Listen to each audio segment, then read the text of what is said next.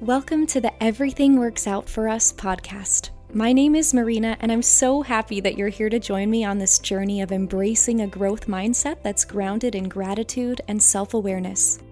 I'm an REBT mindset life coach, actor, singer, content creator, and the bigger sister that you always wanted.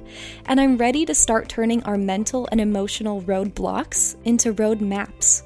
In each episode, I holistically utilize psychology, spirituality, and my own personal experiences to strive to empower you to step into your power and deeply connect to both your inner knowing and the world around you. Let's grow together. Hi friends, happy Wednesday. Welcome back to the pod. I hope you all are enjoying this beautiful summer weather. Oh my gosh, I am a summer girly all the way through, and honestly, I just feel like I thrive in the summer with the sun on my skin, breathing the fresh air, going to the beach, taking long walks outside. I am so much naturally happier in the summer, and I have to work a lot less to stay in that high vibration. I know everyone has different opinions on seasons, but that couldn't be me. No, I do not like seasons. I definitely suffer from seasonal depression, and if you live somewhere where it's warm all the time, I am definitely jealous of you. I tried it out for a few years. I lived in Florida. Didn't quite work out for me for a multitude of different reasons, but living in the constant sunshine was the one thing that I literally never took for granted while I lived there. Anyway, I'm in a good mood today, and I've been pretty much in a good mood overall lately, and I'm pretty sure, again, the weather is partly because of that, just because it's so gorgeous, and it really helps my mental health. But anyway, because I'm in a good place, I figured it might be helpful to talk about how we can return to a good place when we are in a bit of a funk, a negativity spiral, if you will. Thinking a bit proactively, it can be extremely difficult to redirect our focus out of a negative state once we're already in it. So I just want to chat about some methods that I use to return to joy when I get to that place. And if you have been in a bit of a funk lately, just know that it's a phase, and it is our birthright to feel love and joy, and we can turn that funk into something of funky fresh. Okay, ew, sorry, that was cheesy. Bear with me. I do want to clarify, though, that I am chatting about being in a funk and not clinical depression. There's so much more that goes into returning to happiness if you are clinically depressed, and that's something that will take further intervention, like therapy, medication, etc. However, today I'm here just sharing my own thoughts and opinions, and I invite everyone along for the ride. So if you are in a funk, embrace your funk first and foremost. Give your funk the space it needs to just funk it out. Trying to deny your funk will probably give it a vengeance to stay even longer. And as I always preach, self-awareness is so important. So get curious about the mood that you're in. Why is this funk here? What is it trying to tell me? When I'm being negative, it's usually because I am personally in a hypervigilant state. Hypervigilance is a big word, so I just want to define it. It's the elevated state of constantly assessing potential threats around you and being extremely sensitive to your surroundings. It's a biological adaptation to stress. People living in hypervigilant states could be in that state because they suffer from any type of anxiety, PTSD, or OCD, just to name a few causes. But without going into huge detail, a huge portion of my anxiety stems from my attachment system and my attachment-related wounds. I've learned this very recently about myself. So when my attachment system is activated, my body tends to live in a state of hypervigilance. And of course, everyone is different, but I can only speak to my own experience. So When I am personally in a hypervigilant state, I'm hyper aware of everything.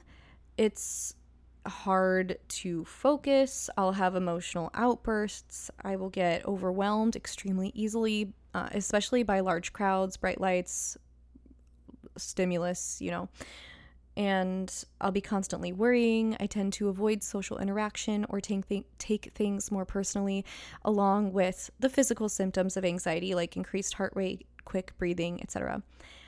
I feel like it's needless to say, but when you are in a state like this of hypervigilance, it's extremely hard to think positively or to focus on joy or to even simply just live in the moment. When your body is basically in fight or flight mode, you're essentially incapable of focusing on anything else other than the imminent danger. So here is where self-awareness comes into play. With the help of therapy and research with myself, like I mentioned before, I've been able to kind of decipher my triggers and what causes my body to go into this hypervigilance mode. And just knowing this gives me so much comfort and clarity because I have a pathway or a roadmap almost to heal. But for each individual, regardless of what your triggers are, we must learn how to cope and self-regulate. This is huge. So some of the negative coping mechanisms that I participated in were things like complaining, seeking external validation, and finding company with my misery. And I was using these mechanisms to regulate myself instead of using healthy regulating tools. But I want to chat about these unhealthy ones so we can kind of flip them on their backs and learn better ways to cope, right? So I've really had to give myself some tough love on my healing journey. I had this aha moment where I realized just how frequently I was complaining, and that sucks to realize, obviously.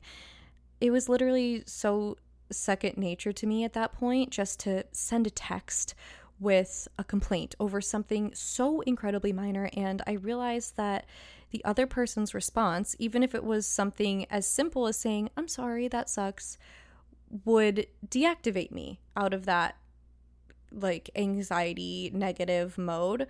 But I had no idea how to self-soothe, and I had no idea that I was even using another person to regulate these emotions, to regulate these negative emotions for me, until I stopped doing it. And once I took that step back, I realized, for what? Why am I doing this? Do I have to text someone to tell them that someone gave me a dirty look at work just to complain about it? Or can I take accountability? Can I take a deep breath, realize it's not about me, and move forward with my day? If you watched season 5 of Drag Race, you know that one Jinx Monsoon quote that was like, "Water off a duck's back, water off a duck's back." That keeps coming to mind for me with this episode. But yeah, in other words, let it pass. Let it roll off of you. Yeah, now I have to make a conscious choice to let the little things, let the little complaints roll off my back easily, instead of letting every single thing get to me and complaining about it. At the end of the day, it's not that serious, It's not that serious. Complaining about things keeps me in a low energy, and it's just so much healthier to almost not acknowledge it if it's that minuscule enough. Or like, acknowledge it if you need to, but not make any further comments or judgments about the situation. Just let it go. Don't let that little thing kill the vibe. It's just genuinely not worth it. And there is a point where you have to get to that space where you, again, are self-aware enough to realize how much you are complaining and be like, it is literally not worth it to give these little things energy. The energy is so much more deserving of going in a different direction. Seeking external validation is another hard habit to get out of the cycle of, for sure. There's a lot of forms of this, but in the realm of what I'm speaking about today, it goes hand in hand with complaining. Seeking someone else's validation to your complaint or your unhappiness so you feel less alone is a common coping mechanism that like I said, sometimes have to fight tooth and nail to get out of. I know you've definitely heard the saying, misery loves company, and it's so true. But because we're humans made for connection, when we're in these negativity spirals, we're still longing for that connection. But this is where I urge you to not reach for the company that is on your same wavelength. This is the perfect opportunity to reach for supportive, loving connection, as opposed to connection that breeds and feeds the misery and low vibrations. It's always our choice how we want to react to the circumstances that we are given, and oftentimes it is the easier choice to dwell in a miserable group of people or to have someone to consistently validate your unhappiness. But in these times, if you are in a funk and you are looking to make a change, maybe reach for the friend who is really good at seeing the brighter side of things this time around. Sometimes it takes a good friend or a loved one or a therapist, someone who is a trusted and good listener, to help put things in perspective for you. If you know you have a friend who is on that higher vibration, higher wavelength, and they don't let the little things get to them, it's a great connection to have, because if you're bogged down by these little things all the time, your other friend is, again, going to put that in perspective for you. They'll be like, what? That's so stupid. What are you talking about? Let's talk about this instead. Let's talk about this new song, or like, let's jam out together. Let's make art. Let's go out. Let's have fun.